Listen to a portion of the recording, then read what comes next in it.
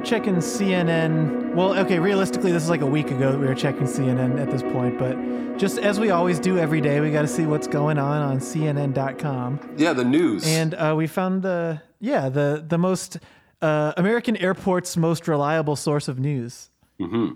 But we saw this article, Meet the Man Behind Some of the Best Questions on Twitter. You'll never believe who it is. Jamie Sweaty. Yeah. Yes, that's right.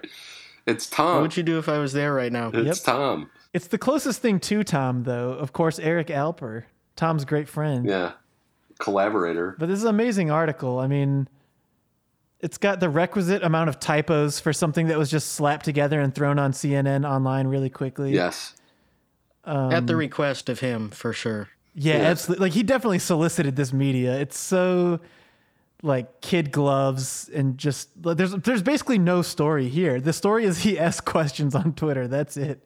They didn't even, like, peg it to the story anything. is that there is a guy named Eric Alper, and he has a Twitter account where he asks questions about stuff. And, it sucks. Well, you could say that he asks questions about stuff, or you could say he spends a good part of his day sparking conversation by crafting questions like, what opening lyric of a song gives you chills? He's a conversation starter. He is North America's great rememberer. Yeah. It reminds me of 2010 Twitter media, like Shit My Dad Says. Oh, totally. That kind of thing, where someone would have an account that just had a theme. That's all you needed. Mm-hmm. If you had a theme for it and you had 2,000 followers, you would get a bunch of interviews about it. You would get a TV show. You would get a book. But to do this now, it feels so forced. It really does. Especially like the demographic that he's going for. I think their brains are soft enough that it's pretty. I think this is pretty easy for him, right? Like, but the end game is so unclear still. Because, like, at least, like, Shit My Dad Says, it's like, yeah, I'm trying to turn it into a TV show. With Eric Alper, it's like we said in the episode about him, it's like, yeah, I guess he's trying to, like, make it look good for his PR clients. But that's not a very exciting end game, you know? He's not trying to, like, become a big star, really. But then it's like, who are his PR clients? And, like, does he just rep them in Canada? That's another question to ask. Well, the answer that we had found in the previous episode was Hootie and the Blowfish. I think like that caliber of legacy artist, you know? Yeah. Did we determine whether he was just repping them in Canada or it was cross? I don't know. That is a good question. That's a really classic Canadian music industry guy trick. You'll meet somebody and you'll be like, "Oh yeah, who do you represent?" And they'll be like, "Well, we represent, or I represent Incubus, Sheryl Crow." I don't know, Three Doors Down, and you'd be like, oh, cool. And then you realize that they just represent them for Canada, where their record label has licensed the album to like Warner Canada. And the scope of their interaction is like, those people do 2 days of Canadian press and come and play Toronto and Vancouver, maybe, and that's it. Yeah, I represent the Beatles in Luxembourg. Yeah, totally. I represent Gary Glitter in Thailand. Yeah, there we go. That'd probably be pretty lucrative. So let's read some of this sparkling prose. Yeah. It's talking about how, you know, he generates 5,000 responses with his perfectly worded questions. Mm-hmm. And it goes on like, sure, other Twitter accounts have more followers. Just within the entertainment sphere, for instance, comedian Ellen DeGeneres has 79 million followers compared to Alper's considerable but much smaller base of 750,000 tweeps. What is a tweep? No idea. I haven't heard that one in a while. On creeps? Twitter peep. Oh, jeez, wow. man. Okay. That's, again, 2010. Yikes. Few, if any, of Alper's tweets go viral, but the Toronto-born music enthusiast is perfectly fine with that. I know how to get popular on Twitter, and it is never even a consideration, he told CNN. Oh, I could totally have as many followers as Ellen DeGeneres. I just don't want to. Yeah, I have so much integrity. All I want to do is post pictures of the Beatles that say Abbey Road, 1969, and get thousands of likes for that. Amassing a massive following is not Alper's intent. Instead, he said he's just trying to tap into a shared sense of nostalgia. Wow. Witness the 3,000 replies in less than 24 hours earned by his tweet asking which album we can objectively consider a masterpiece. And the answer is Michael Jackson's Off the Wall. No, not really. No, it's not. Or Manu Chao's Proxima Estacion Esperanza. I've never heard it, so it's probably not that good. Or is it Tapestry by Carole King? That's okay. It's a little drab. Yeah, agree. I wish I could hear him do a real interview about this, like trying to justify his position of how do you not see that as shameless, you know? Yeah, like it's almost like he needs to be renditioned and MK Ultra'd, you know? So we get the real truth out of him. And he'll just be like, I tell my assistants, ask the most obvious questions, and I tell them to post them. We have them scheduled, you know? Yeah, exactly. What's one experiment the government performed on you? Yeah. I'm worried people don't think I'm real, so that my job in the music industry is real. So I need to bolster that. I need to make myself real with this account. It's not a grand experiment. It's not a way to scrape data. Just a really great way for people to keep talking, Alper said. He's totally scraping data. That's it. There you go. Aha. It's not very good data. It's just a spreadsheet of a bunch of boomers, and it says they like the Beatles. Yeah, and Michael Jackson. They like stuff from when they were 16. There's an interesting fact in here. It's a parenthetical. The first record you ever bought. For Alper, that was Great Balls of Fire by Jerry Lee Lewis. The year was 1978, and Alper was 8 years old. See, that's weird to me. That is weird. Yeah. That is weird. Or he'll ask his followers about the first concert they attended. Alper, ABBA in 1977 with his parents. It's actually amazing that they even got him to say what was the first album he bought, because when he posts these questions, he never answers his own questions. That's true. That's right. That's so odd. That he saw ABBA and then a year later, he was like, I'm going to buy He my bought first the record. Jerry Lee Lewis album. Great Balls of Fire by Jerry Lee Lewis. Twitter can be... This is Ron Sexsmith talking about... Canadian singer-songwriter Ron Sexsmith talking about Eric Alper and how it makes his day when fans reference him or one of his songs. In a response to a question from Alper on Twitter, Sexsmith says, Twitter can be an angry, unforgiving place, but Eric's Twitter feed is a force for good. Which I totally disagree. I look at Eric's Twitter feed for too long and I feel like a deep sense of depression. and that culture has like totally stagnated. Yeah, I think the most positive thing you could say is that it's a force for absolutely nothing. Yeah, it is a force for entropy. Yeah. Ron Sexsmith. Ron Sexsmith, baby. Beloved Canadian singer-songwriter. It makes his day when someone references him. Mm-hmm. That's, I looked up a picture of him and he just looks completely downcast. He looks like Eeyore. He looks like a very sad guy. And he just wants someone to mention him, I guess. He's name searching. He's admitting that to name searching, I think. Unless people are tagging him in or unless he's such a big Alper fan that he's reading all of the thousands of replies to every one of Alper's like asinine questions. I gotta be in here somewhere, man. I gotta be in here somewhere. Come on. That's how I discovered Led Zeppelin, looking at the replies to Eric Alper, finding new artists. Yeah, I think it's really amazing that when it says that Alper said some artists have even responded when they've been tagged, it's amazing that the biggest artist they can find who embodies that is Ron Sexsmith. I would love to have my day made by being mentioned in an Eric Alper tweet thread, but I can't check it because I'm blocked.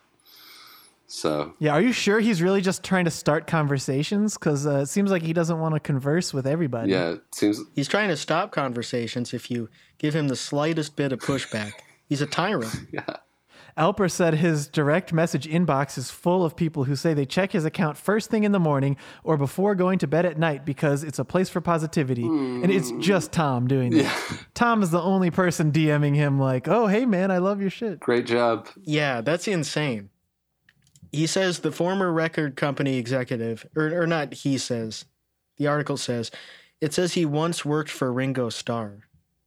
I wonder... Which I think is what you were talking about, where it was the one time he was in Canada. Yeah. Yeah. Ringo's people were like, Ringo wants to spend as little time in Canada as possible. He's going to play Toronto, and that's it. So let's get some newspaper articles going. And Eric got him on the phone. They bonded over their love of Jerry Lee Lewis's Great Balls of Fire, and the rest is history.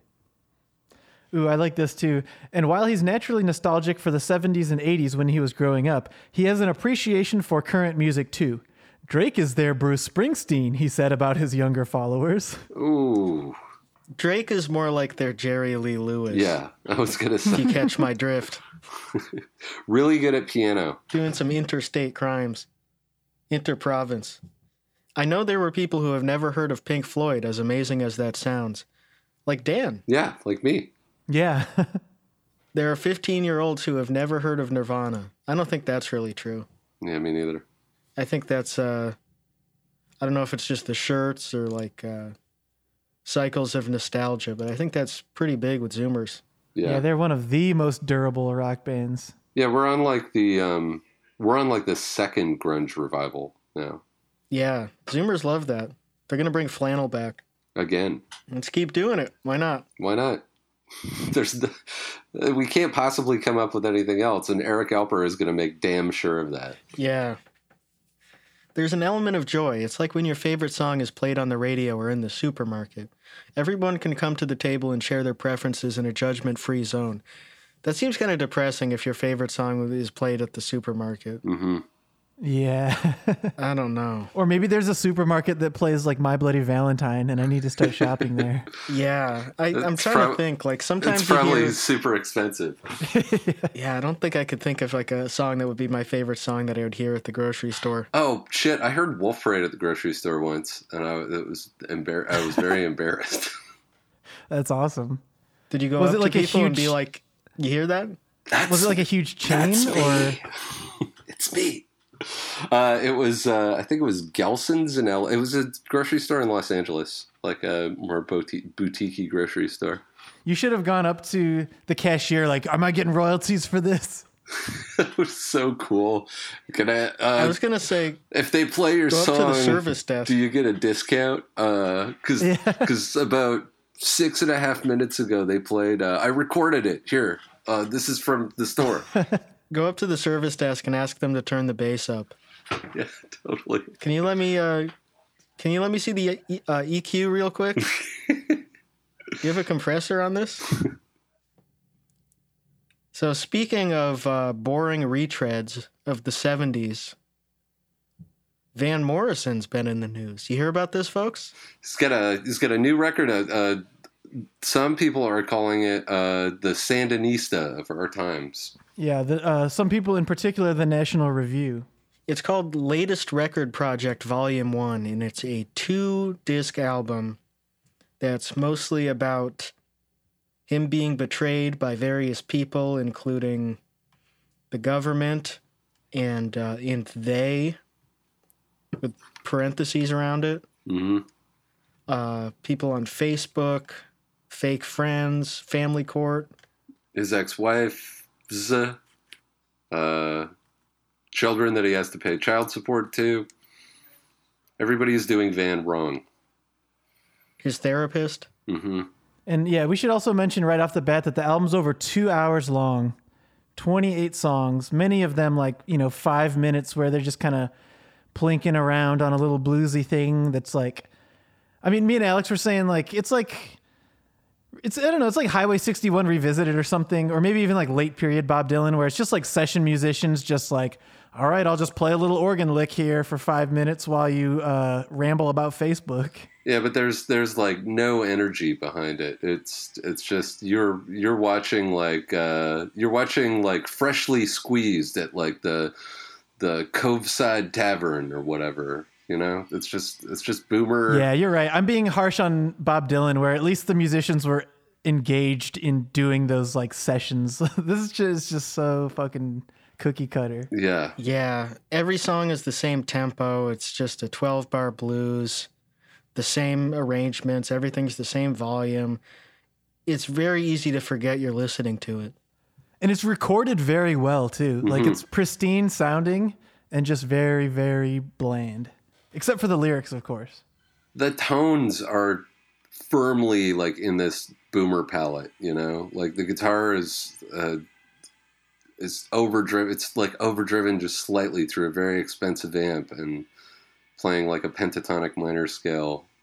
Yeah. The organ is like probably DI'd, but also recorded in the room. Like it's just so anodyne. It's like, yeah, it's nothing you wouldn't have heard in 1965. This is maybe my least favorite type of music, I gotta say. And I don't know whether it's from growing up on Vancouver Island, where like this is the kind of music that hippies love to make when they start aging out, Yeah. But yeah, this is absolutely my least favorite type of music to listen to.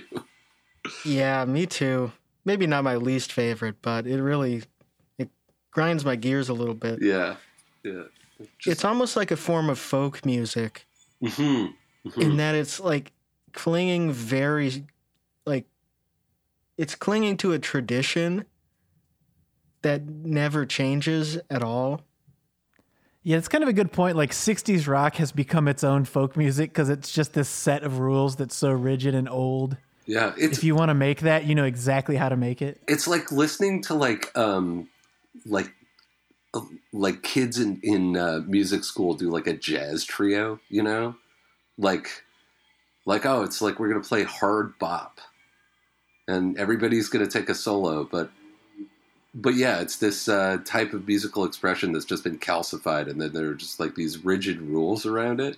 There should be a new version of like maybe the 2000s thing of like, I like every kind of music except country and hip hop. Yeah. There needs to be a new thing like that of I like everything except classic rock. Except classic rock.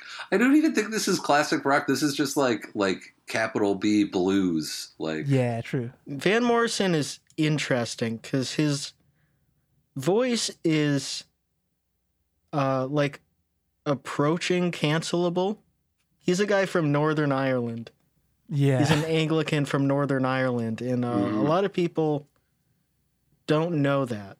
They think he's a black fella. He's on a little bit of like a Billy Crystal jazz man thing here. A little bit of a jazz man kind of thing going on. a little bit, yeah.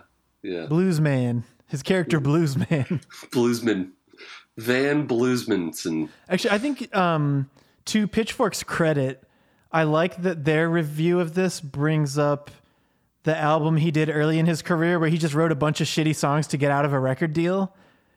We're like, this is like the evil version of that almost. Yeah, hey. Whoa. But that album's called Contractual Obligation Session, which this really is like the dark version of that, where that was like clever and understandable. And this is him being bitter and spiteful and thinking he's being clever. Like, naming the album Latest Record Project Volume 1 is some real irony bro, 75-year-old irony bro stuff here.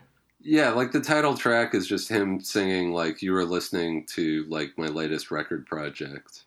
But it doesn't... And I guess it's not... ironic because he's old? Or like, I don't know, man. Yeah, it just doesn't land. Like, if that's what he's going for, it doesn't land. Because you listen to it, and that song is like 4.5 minutes long. And you're just like...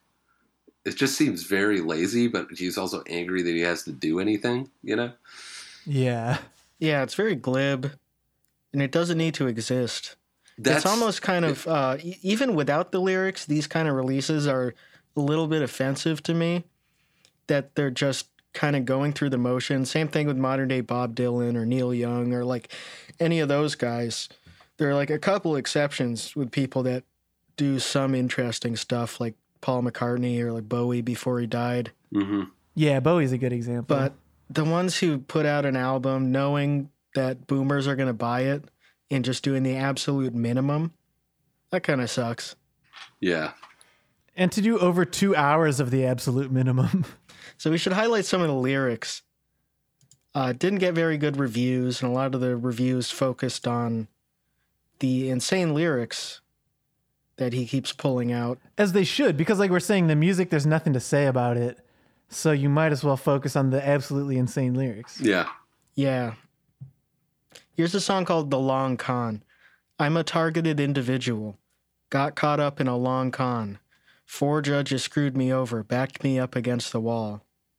Tried to erase me as a father. Tried to get me to go away, et al. Expect me to still pay through the nose. Think I don't even have a choice. So that's about Family Court. It's so funny, man. Like on an album that's like the thing that's been most publicized is the song about Facebook and the sort of weird shit that sounds anti-Semitic. But I love how there's just these personal, bitter songs about I don't want to pay child support. I was looking up his biography, his personal life, and he had his first kid in like 1972, and then his last one in 2007. Mm-hmm. So if you're still having to pay child support and you're 75, that's kind of your fault. Kinda. In 2009, he knocked up his tour manager, denied paternity of it, and then the baby died at age 2, and then the woman died right after of cancer. God, man. And then he went on to record a song about how he hates paying child support. Yeah, everybody's been very unfair to him. Women have treated him badly. Yeah, this is from the same song. Think I don't have a voice. Want me to just go away and give up. Want me to give up the fight. But I'm going to keep on fighting for my life. Yeah, it does. What does he mean he doesn't have a voice? There are 28 songs of him just babbling. Yeah, you've got like 40 albums at this point, all just rambling about whatever you want to say, dude. I guess everybody would be happier if I was dead. Yeah. This actually, I mean, we'll get to the National Review review of it later, but this might be some of the peak like conservative grievance culture lyricism of all time, though. Oh yeah, it's funny that it comes from Northern Ireland and not America. You know, it's interesting to see like how that idea is kind of spread from the U.S.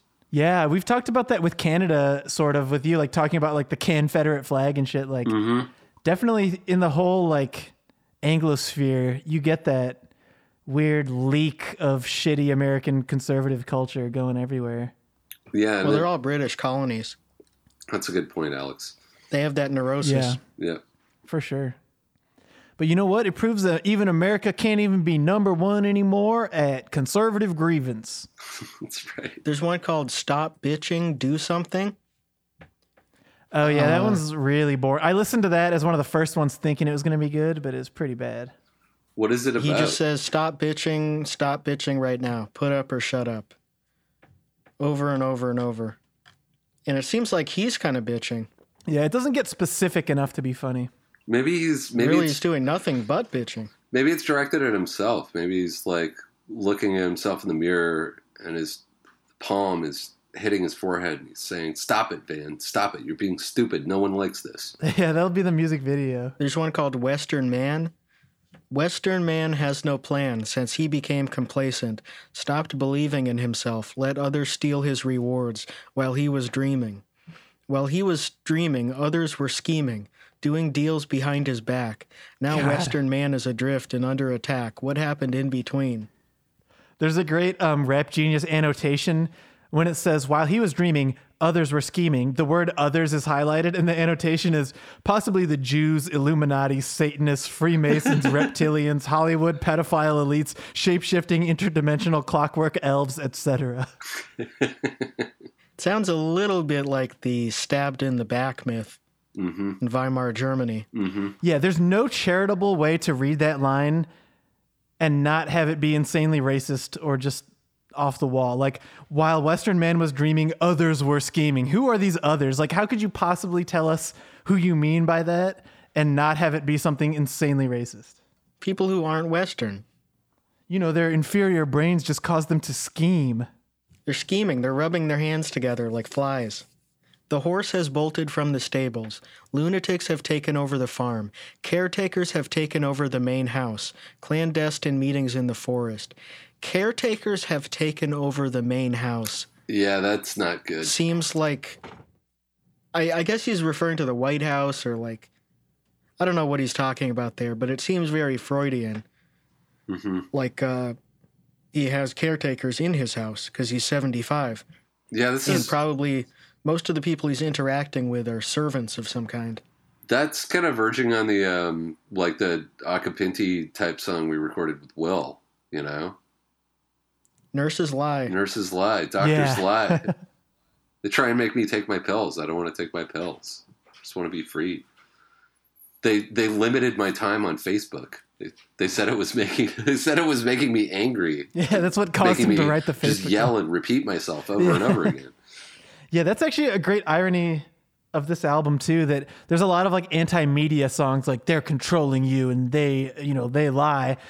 But everything he's saying is sort of just regurgitating media talking points from shit like Fox News, right? Yeah, well, he means the media with like triple parentheses around it. Yeah, exactly. He actually had a tweet addressing that. His song called They Own the Media, which got a little bit of heat because who's they? Who owns the media? They tell us that ignorance is bliss. I guess by those that control the media, it is.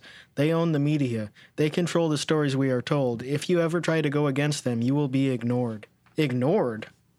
Ignored. Not like silenced or censored, just murdered. Ignored. It's pretty timid. That's kind of, that's pretty apt, I guess. Pretty self-aware.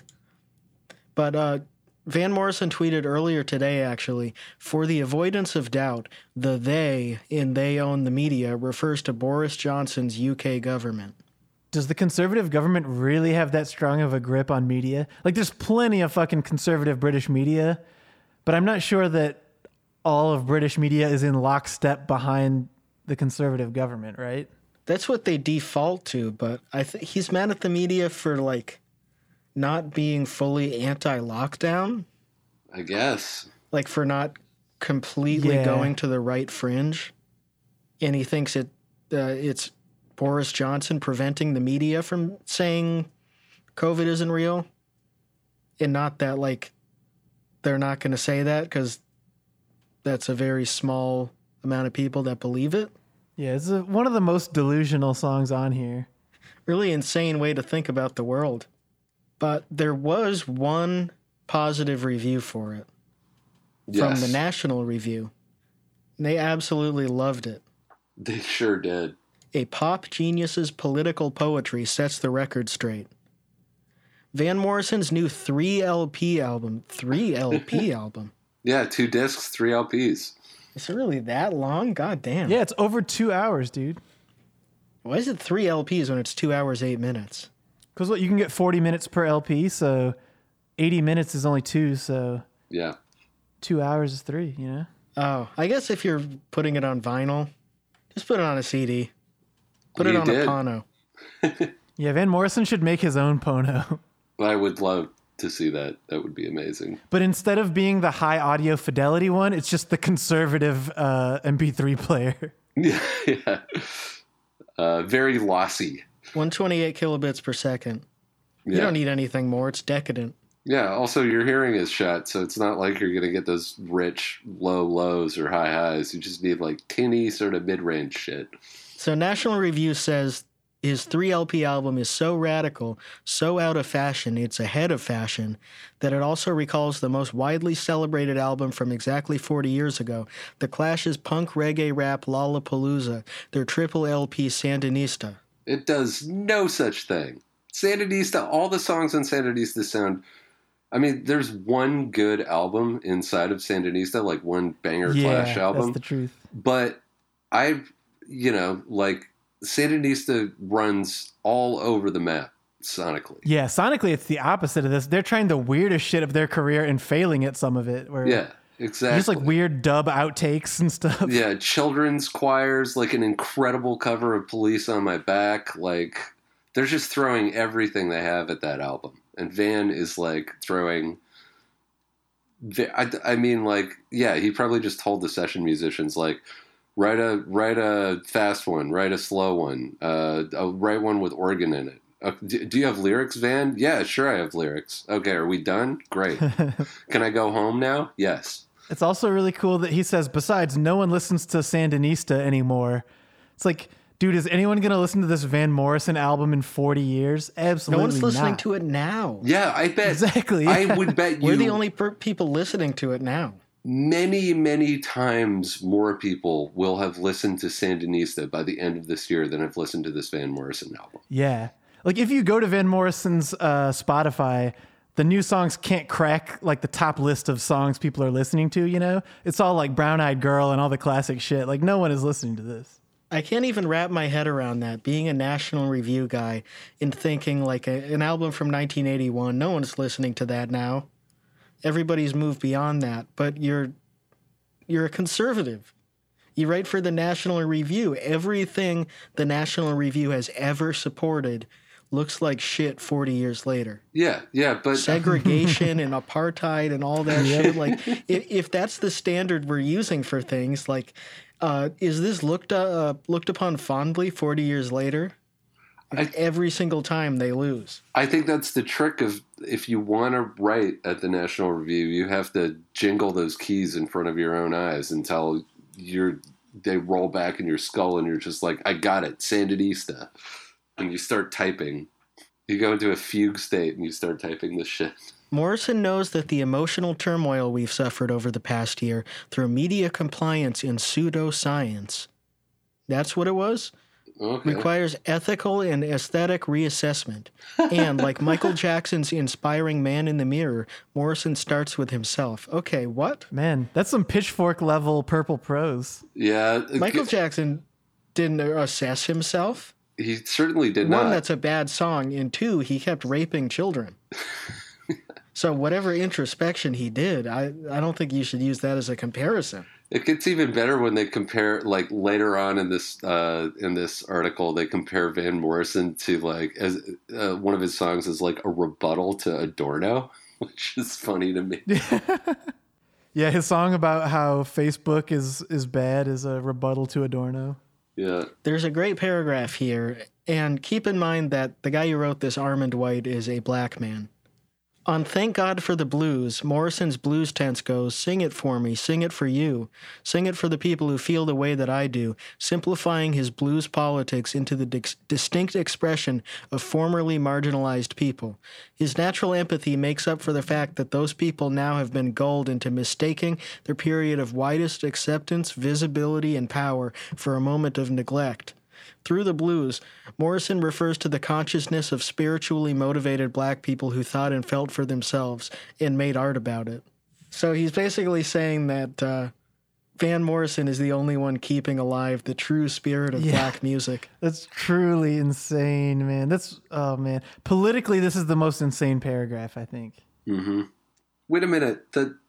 Their period of widest acceptance, visibility, and power for a moment of neglect? I don't think people had that much power back then. I think it was actually. No, he's saying right now. He's saying now. Right now. He's saying that minorities have more visibility than ever. I see. Which that's true, but I don't think anyone's seeing it as a moment of neglect. It's more like it should have always been this way. So how do we permanently create a system that actually everyone gives everyone a chance, right? Like, it's a very glib way to kind of talk shit on his own people and then be like, Van Morrison is keeping alive that tradition better than black people. That's insane, man. Yeah. Like, it just evinces like a very fundamental misunderstanding of basic ideas of social justice. Like, minorities have such wide acceptance and visibility right now. Why are they mad? You know, Jesus Christ, dude. You can say that about any time. You could pick like Thurgood Marshall or like Duke Ellington. Any period of time, really, after like World War II, you could point to it and say, look, they're very visible. Why are they complaining? Yeah. Any point in history, anytime, anywhere, pretty much. Sharpest of all is Why Are You on Facebook? Here, Morrison breaks down social media interdependence and insecurity. It's a question few dare ask. Are you looking for a scapegoat to blame? Are you a failure again? Is very Morrissey. That's the second time he brings up Morrissey in this, which I guess just means it's racist. Yeah, maybe he started listening to he started listening to Morrissey once he wore that what's the name of that British political party that he wore the pin of on TV? UKIP. PNP? No, I don't think it was UKIP. It was something even more like obscure. English Defense League? One of those things.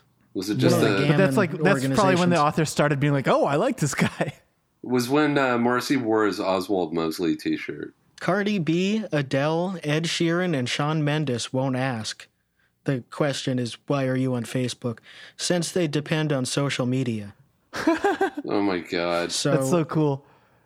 The Beach Boys won't tell you the truth. Don't Why go to won't- the Monkees if you want to know the truth. Why won't Cardi B denounce Facebook? Why won't Weird It's Al also, Yankovic like, there's- denounce TikTok? There's no analysis in that song. It's just, why are you on Facebook? Did you miss your 15 minutes of fame? Or do you not have any shame? Or is it some kind of twisted game? That's like Like, Linkin it's- Park style rhyming. Yeah, it's fill in the blank shit. Free association. Get a life. Is it that empty and sad? Yeah, it's Like, ultimately I- just another personal bitterness song, as Yeah. most of the songs on the album are. I like. Oh man, it's like he's just imagining someone in his head who's like someone who's addicted to social media. Like, who's on Facebook? Who are you talking about? And also, he makes the accusation, why do you need secondhand friends? It's like Facebook, even more so than other social networks, you just talk to like your relatives or whatever, right? Like, yeah. I don't know He's- that you really have secondhand friends. It's just people you know. Well, maybe he's That's the only reason challenging. anyone knows that. He's challenging his own audience, who are all getting their brains smoothed out by being on Facebook. Oh man. Yeah, maybe we need to be like 75 in order to really feel the political weight of this song. Yeah, maybe this song isn't for us, you know. I do like the reviewer's take on the long con, which we already established was about family court and paying child support. And he says, the song's intellectual burden could as well have been sung by Leadbelly swinging his prison gang sledgehammer. God. Yeah, yet again. Being like, it's like those pictures of Marx and Engels and Lenin and Mao, Yeah. but it's Leadbelly and Robert Johnson and Louis Armstrong and Van Morrison. And at the Van end. Morrison. Yeah. Morrison realizes pop is ephemeral, and that's what makes this album's political and artistic stance so brave. It's of the moment, and in this moment, mainstream media have become almost completely unreliable, a tool of secret class war, where empowered people feel entitled to tell the rest of the world how to live. Wow. Cool, dude. Morrison's radical artistry angers leftist reviewers because he clearly is not lost in their world of white liberal blues fetishism and political condescension. I don't understand. White liberal blues fetishism? I would say this is a prime example of white blues fetishism. This Yeah, album. absolutely. Who is he talking about? Liberals? Liberals don't like blues. That makes no sense. No, like old shitty conservatives love blues, and they especially love like this type of blues. Yeah, like Eric I would say Clapton or it's something. majority conservative. You've got guys like Jeff Tiedrick, for sure, like lib blues boomers, but I would say probably most of them vote for Trump just by virtue of it being like a majority white, majority old demographic. I want to see voting records for every presidential election of people who bought Jerry Lee Lewis's Great Balls of Fire in the 70s. How do they vote now? Probably for Trump, because he's also accused of doing things to 13-year-olds. The genius who made Astral Weeks, who can say, again, I think that album's overrated. I think it's a good album, though. I think I don't it's a know good that album. it's like a 10 out of 10 classic, but it's solid. It's a little low energy for me. Who can sing the phone book and still be compelling? Nope. Feels betrayed by all those who claim to care about art and freedom, but who really simply are sheeple. God, unironically writing the word sheeple, in the Sheeple, National as like a Review. middle-aged man in the National Review in 2021 as a middle-aged man. It's almost as good as Tweeps. Semi-auticians everywhere should praise the title track alone, except they're too busy teaching Marxism along with semiotics. Man, that could be that's the a best contradiction sentence there. in here. My They're favorite. so busy teaching all the Marxism that they can't teach semiotics. My favorite paragraph is coming up, which is when Morrison says, "Follow the media. What's their agenda? How do they frame it? How do they name it?" He is opposing everything Max Horkheimer and Theodore Adorno say about the culture industry in Dialectical Enlightenment. How so? Well, it goes on to say, but he's now just ignored in order to facilitate the social justice zealots in an industry that prefers the lost, childish warblings of Billie Eilish and worse, the political preening of Taylor Swift. There's so much going on in that paragraph that's... Okay. Yeah, it's incredible. There's nothing political about Taylor Swift's music whatsoever. The most political she's ever gotten is saying to vote for a Democrat in Tennessee during an election, right? Yeah. Anytime a celebrity says anything, it's political preening. Like, they're so self-important and virtue signaling. Even if they like share a meme on Instagram that says vote for Joe Biden. Why are you forcing your ideology on me? Yeah. But then when Van Morrison makes an album over 2 hours long about this shit, it's like, how refreshing. You know? It's so great. Yeah. So great to hear a new voice brave. fighting like Van Morrison is the fucking lone soldier against the just iron wave of the Frankfurt School ideology. Yeah, that sentence in particular is like, how, as an editor, how do you not say exactly what Alex said? Of just be like, how so? Like, elaborate on that, please. Yeah. He seems to be implying that Horkheimer and Adorno, their idea was you should trust the media no matter what. The media is always right. And they were socialists. Mm-hmm. They were anti-capital. They were Marxists. Yes, So they were. They were talking about the media in a capitalist system. Yeah. It's just incoherent. Yeah, it doesn't make any sense. And calling Billie Eilish childish is pretty funny. Since, this literal child is her big single was when she was like 16 or 17. Yeah. So, what do you want? You want her to do an aging treatment? Go in a tanning bed? It's incredible that these Backstreet Boys don't have any critique of the Clinton regime. They've been given this massive platform, and yet they have nothing to say about Clinton. BTS are cultural Marxists in every sense of the word.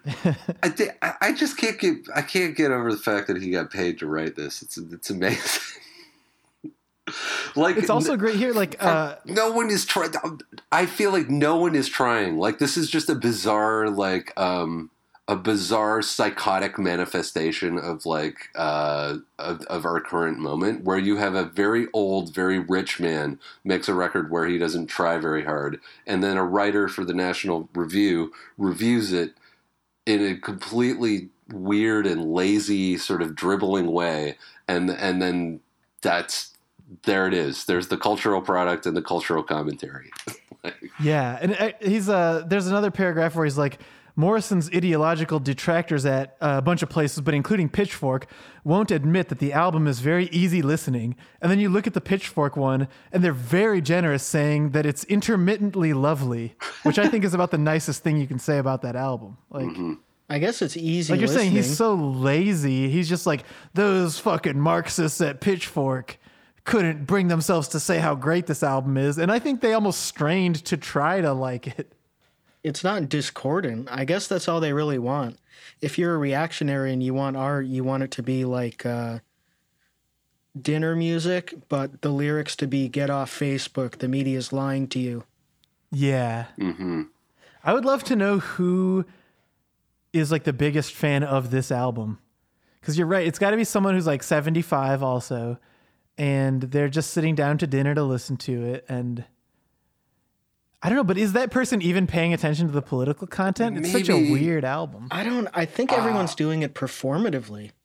I mean, I'm sure there are Van Morrison freaks who own all 40 Van Morrison albums where he plays a G and a C chord and complains about the same shit in his fake voice. But I think most of the people paying attention to this, like Armin White, they're doing a performance. Armin White, they're so overjoyed when any artist does anything conservative that they're like, this is transcendent. Mm-hmm. Mm-hmm. Armin White basically has to write this review, you know? I can imagine a type of fan of this record, which is like someone like a boomer, like 75-year-old who's just internet literate enough to know that this exists, you know? Because it's not like they're going to the record store or whatever, right? So they have to be internet literate enough to know that this exists. So they're clued into some of the things he's talking about. They probably feel the same way. And then they just force it on their family. They'll just like, call their son up and be like, you got to listen to the new Van Morrison. It's amazing. It's a generational experience for boomers, like downloading Kid A songs on file sharing networks before Kid A came out. That's how they feel right now. Like, oh man, this is a fucking zeitgeist defining album. You got to check it out. The shit he says about Facebook, everyone's been too scared to say it. Exactly. Anyway, this reminded us of some other National Review cultural criticism. There's an article from 2006 called Rockin' the Right. That's the 50 greatest conservative rock songs. And it's pretty bad. It's the same kind of thing where like any lyric that suggests conservatism automatically is conservative, and they love it. They think it's profound.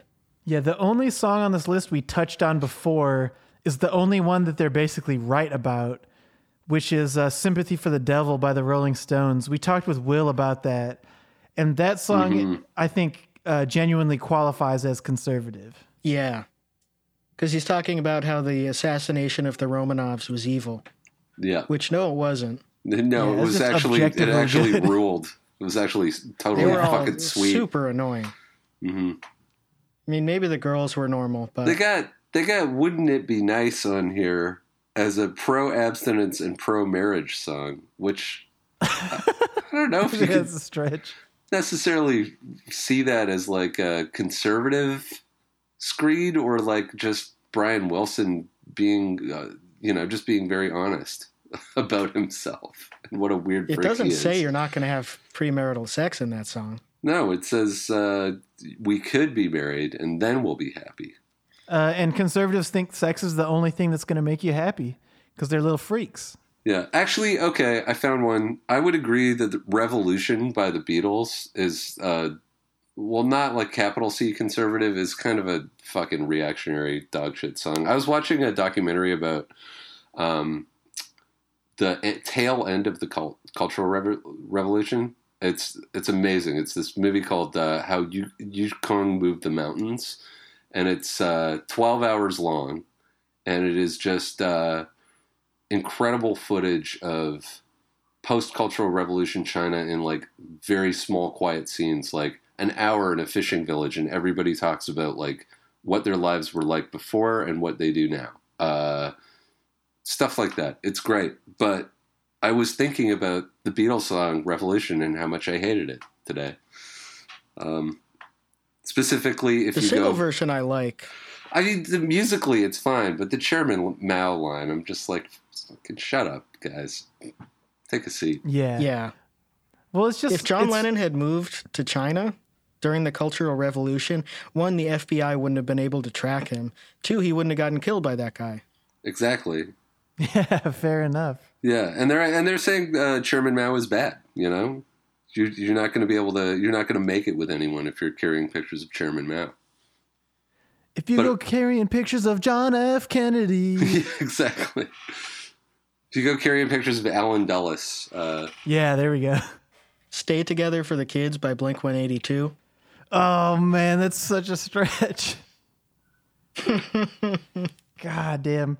Number one on the list, we should point out, is Won't Get Fooled Again by The Who. Yeah. I guess just because conservatives won't get fooled again. They're always getting fooled, though. Yeah, that song's about a generic revolution. I'm not even sure what they were talking about. Because it's not like Pete Townsend was involved with, like, the Black Panthers or the Weathermen or something. He was just sort of absent-mindedly reading the newspaper. Yeah. Sweet Home Alabama's at number 4, I guess because it's about Alabama, which is conservative. Yeah, totally. I think they're missing the point of 20th Century Man, too, by the Kinks. I'm pretty sure that song is like all Kinks songs, just like deeply, poisonously ironic. Yeah, absolutely. Small Town by John Mellencamp. Oh, A God. Berkey and Rocker. Yeah, I guess so. Oh, man. It's a horrible Yeah. song. It's like a parody of John Mellencamp. Okay, I got Like an SNL sketch of what a John Mellencamp song is. It's true. He says he's from a small town 500 times and then goes on to endorse Michael Bloomberg. That John Mellencamp song is to John Mellencamp what John Mellencamp is to Bruce Springsteen. Yeah, just distilling it down further and further until it's so potent. Yeah. that it's almost modern country. Small town truck, small town truck, small town truck, Bud Light, Bud Light, Bud Light. Refining the message. Wait, look. They put The Battle of Evermore by Led Zeppelin on here and justified it as the lyrics are straight out of Robert Plant's Middle Earth period. There are lines about ring wraiths and magic runes, but for a song released in 1971, it's hard to miss the Cold War metaphor. The tyrant's face is red. That's a big stretch there. That's a huge some fucking Q drop shit. That's Who was premiere in 71? Brezhnev? yeah.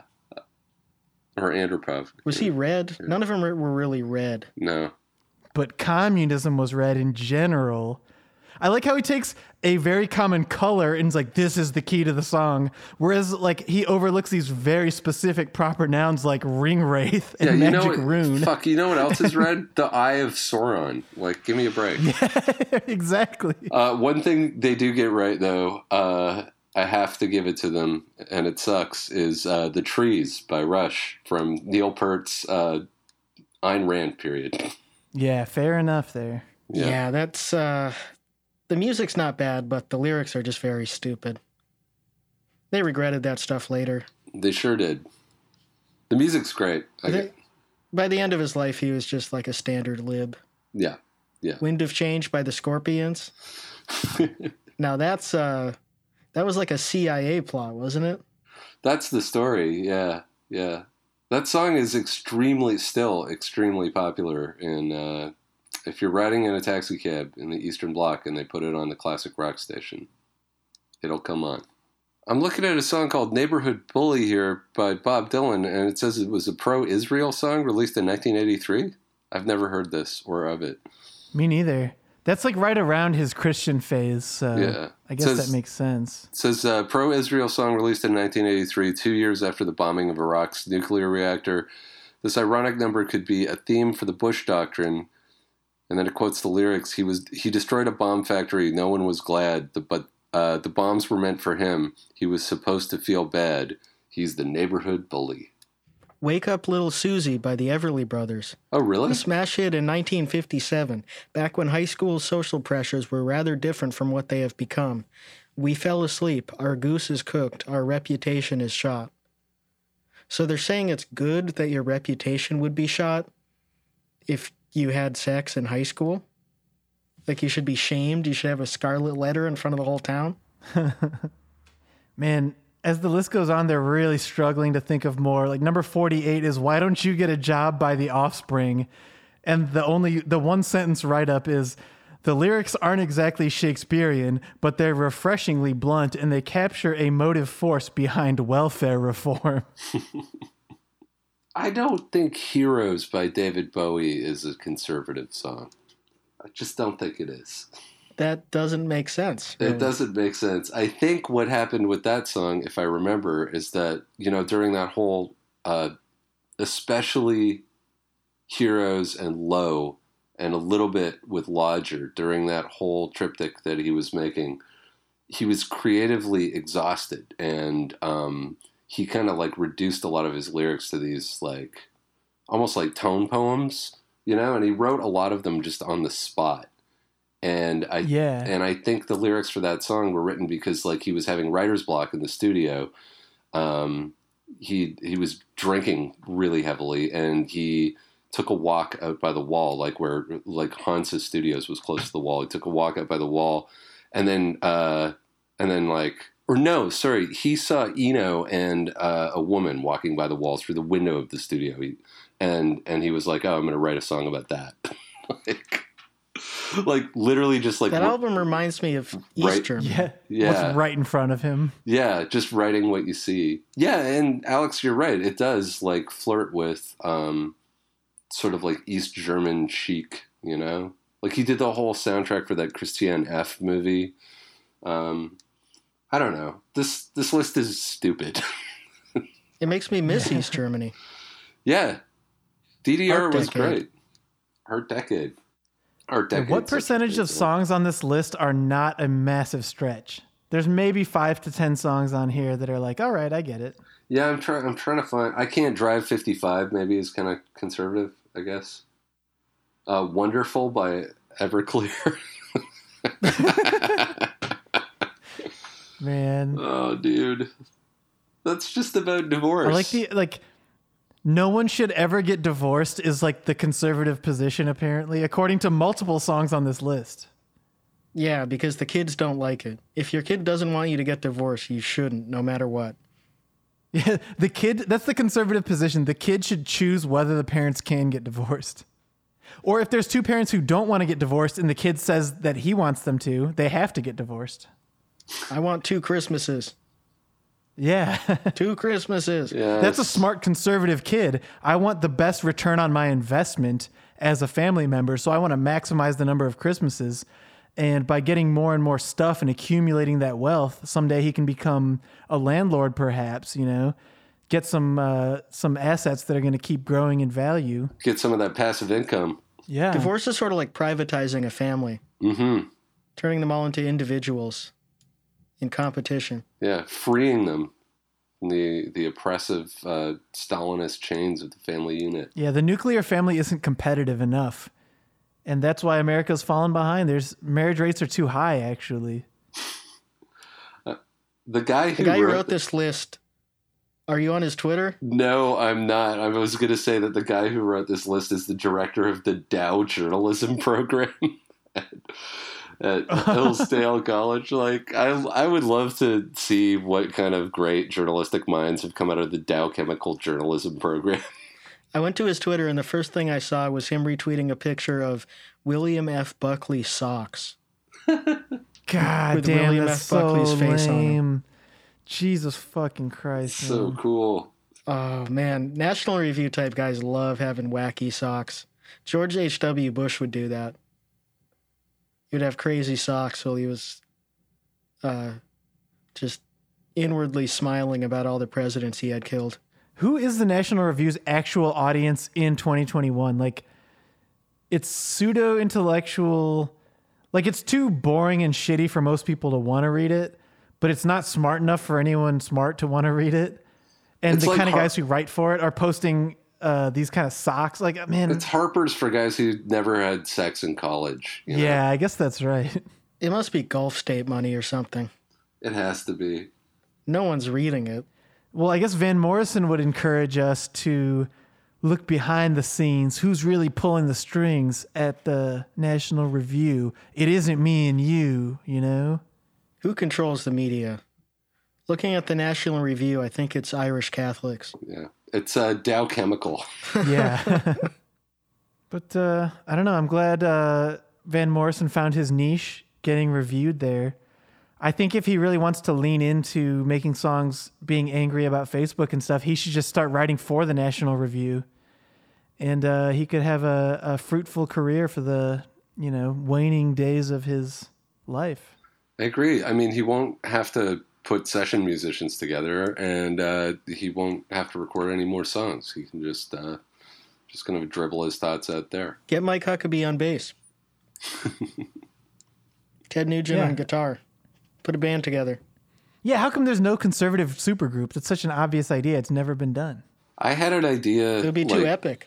I had an idea a couple of years ago when I was thinking about like these kind of transnational figures that they're not necessarily conservative. They're more like international, but like transnational figures that pop up and always cause chaos. And I was thinking specifically of Saakashvili, the former Georgian president who then popped up in Ukraine. He lived in Brooklyn for a long time. I think his son still lives in Brooklyn. But the way to sort of protect the world from those people is to create a talent agency, because they're all just like obsessed with sort of projecting whatever kind of media image. Create a talent agency and make a band out of all of them and have them tour to all the countries that they want to be adored in, but they don't actually have any political, there's no political influence there. They're just performing. But they need to have a political title to make them feel like they're important. We would call them the ambassadors. Yeah. The prime minister. The special envoy. That's the name of the band. All right. Well, I guess we thought of a bunch of career advice for a bunch of conservatives here. So if anything, we're the entrepreneurs really coming up with ways to innovate in the conservative think sphere. Yeah, we're think-imagining over here. I want to see Saakashvili start a band. I want to see Van Morrison writing for the National Review. I want to see a conservative supergroup. I want by to see this him time next suckish week. my penis. Whoa! Hey, whoa. Whoa! I'm sorry, that was foul.